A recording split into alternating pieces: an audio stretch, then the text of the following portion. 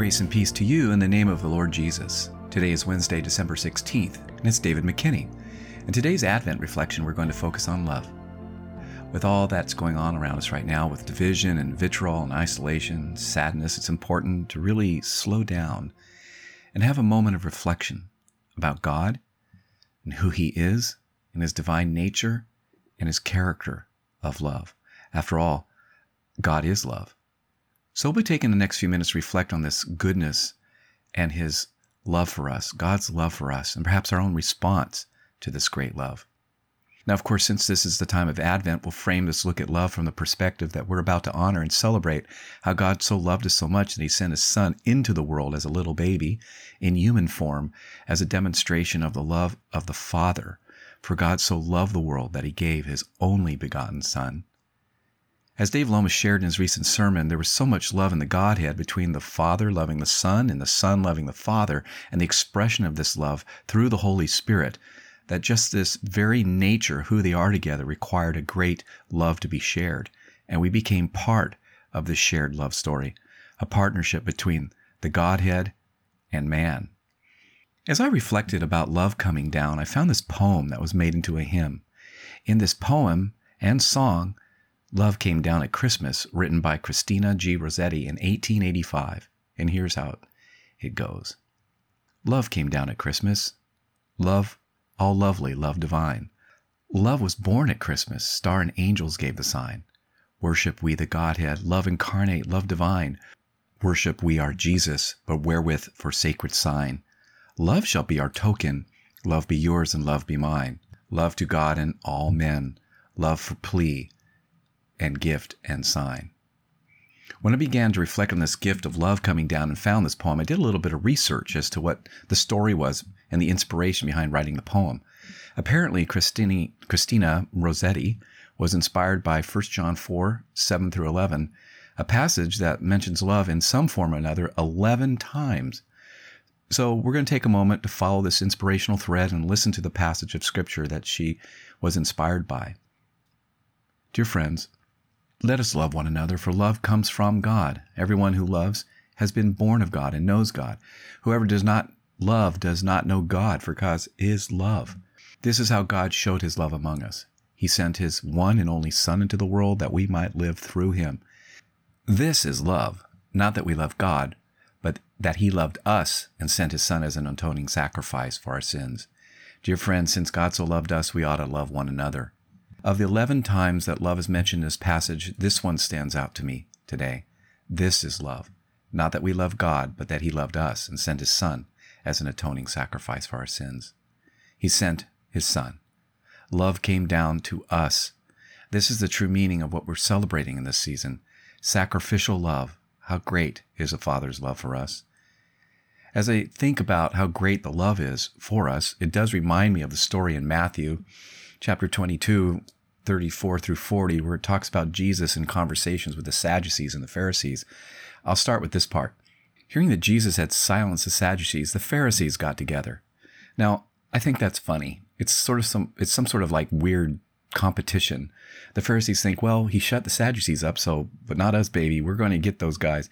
Let's come up with one question that will trip Jesus up. Come on, guys. What do you think? What do you think? Think about it.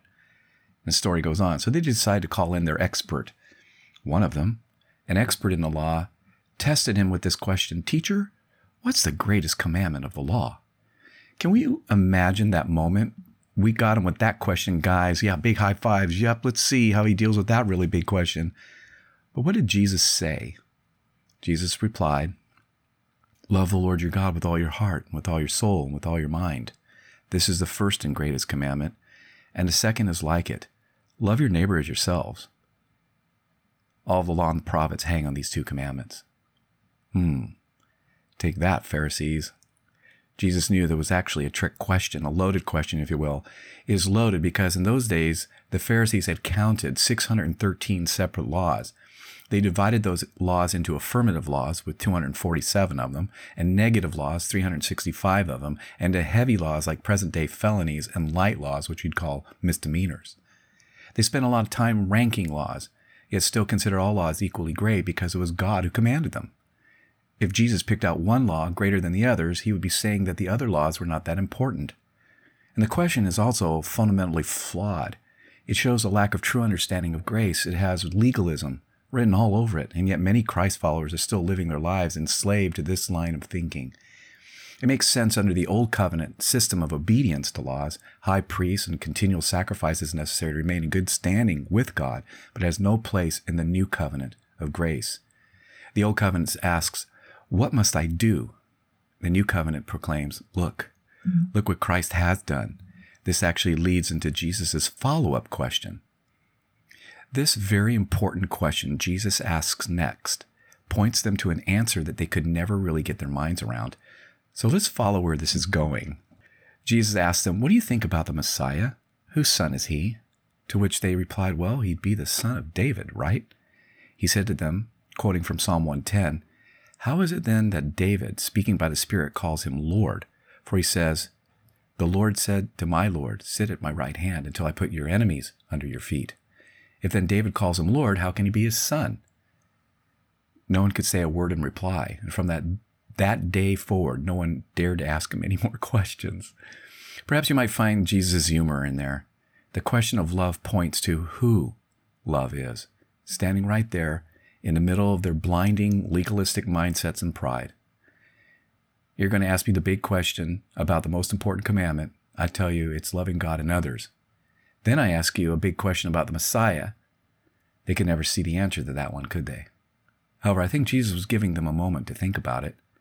I think Jesus was giving them a chance to really pause and consider the deeper answers. Even now, considering the deeper understanding of the question makes Jesus' response all the sweeter.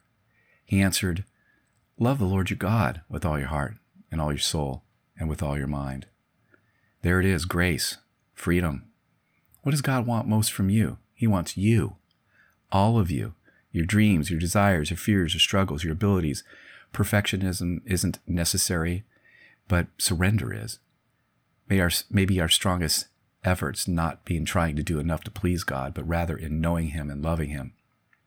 You know, the Pharisees had a backdrop of thousands of years of tradition where the Jewish people prayed these well-known words in a way of expressing their devotion to God. It's called the Shema. In Deuteronomy 6, verses 4 through 5, it says these words, "Hear, O Israel, the Lord is our God. The Lord is one. As for you, you shall love the Lord your God with all your heart, with all your soul, with all your strength."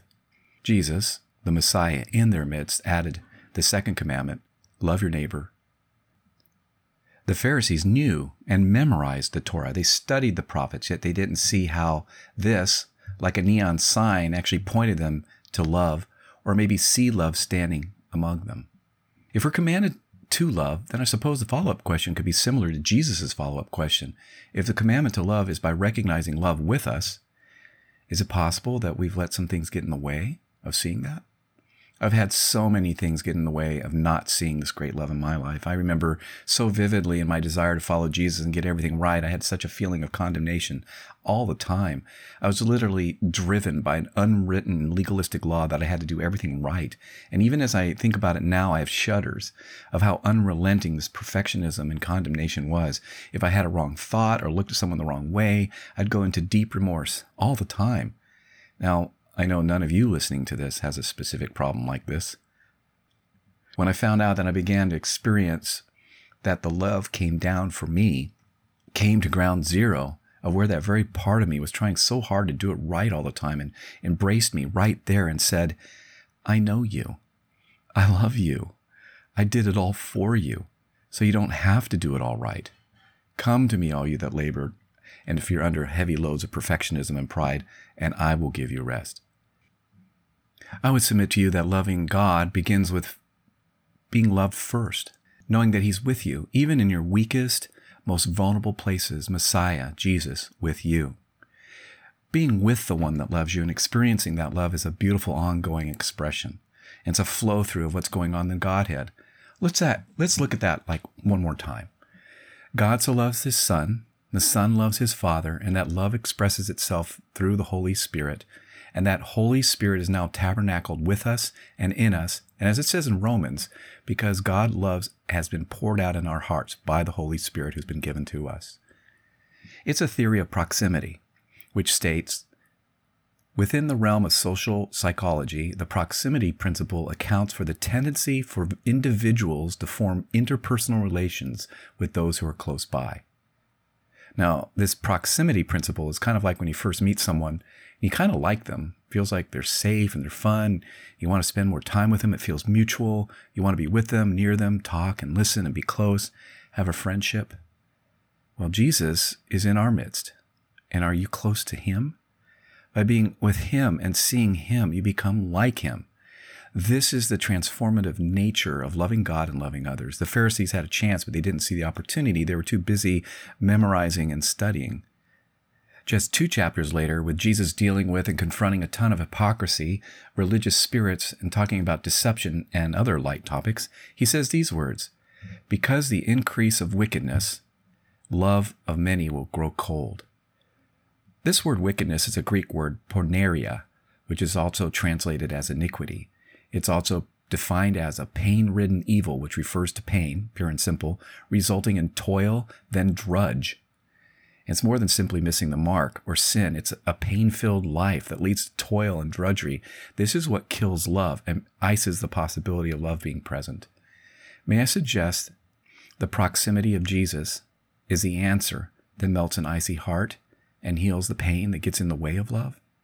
Here at Christmas, as we look at love that comes down, visiting us, vulnerably open, meeting our humanity, standing in our midst, the Messiah, an open invitation to be loved in his presence, deeply experiencing his pleasure and acceptance, and then go out from there in that overflow and do the same thing. This is how we love. This is why we love. And love never fails. I'd like to close out our time together by speaking a blessing over you as you listen. Father, here in this moment, I thank you for those who are listening. Would you bless them as they pause here with a sense of your proximity to them, the warmth of your presence? You are here. You are with us. You've come down with your great affection, love, grace, and friendship to meet with each one. Would you bless their desire to please you with a fresh sense of, you do please me, and I love you. There's nothing that we can do to make you love us more, and there's nothing that we can do to make you love us less. Love never fails. May the blessings of this season be richly with you, in Jesus' name.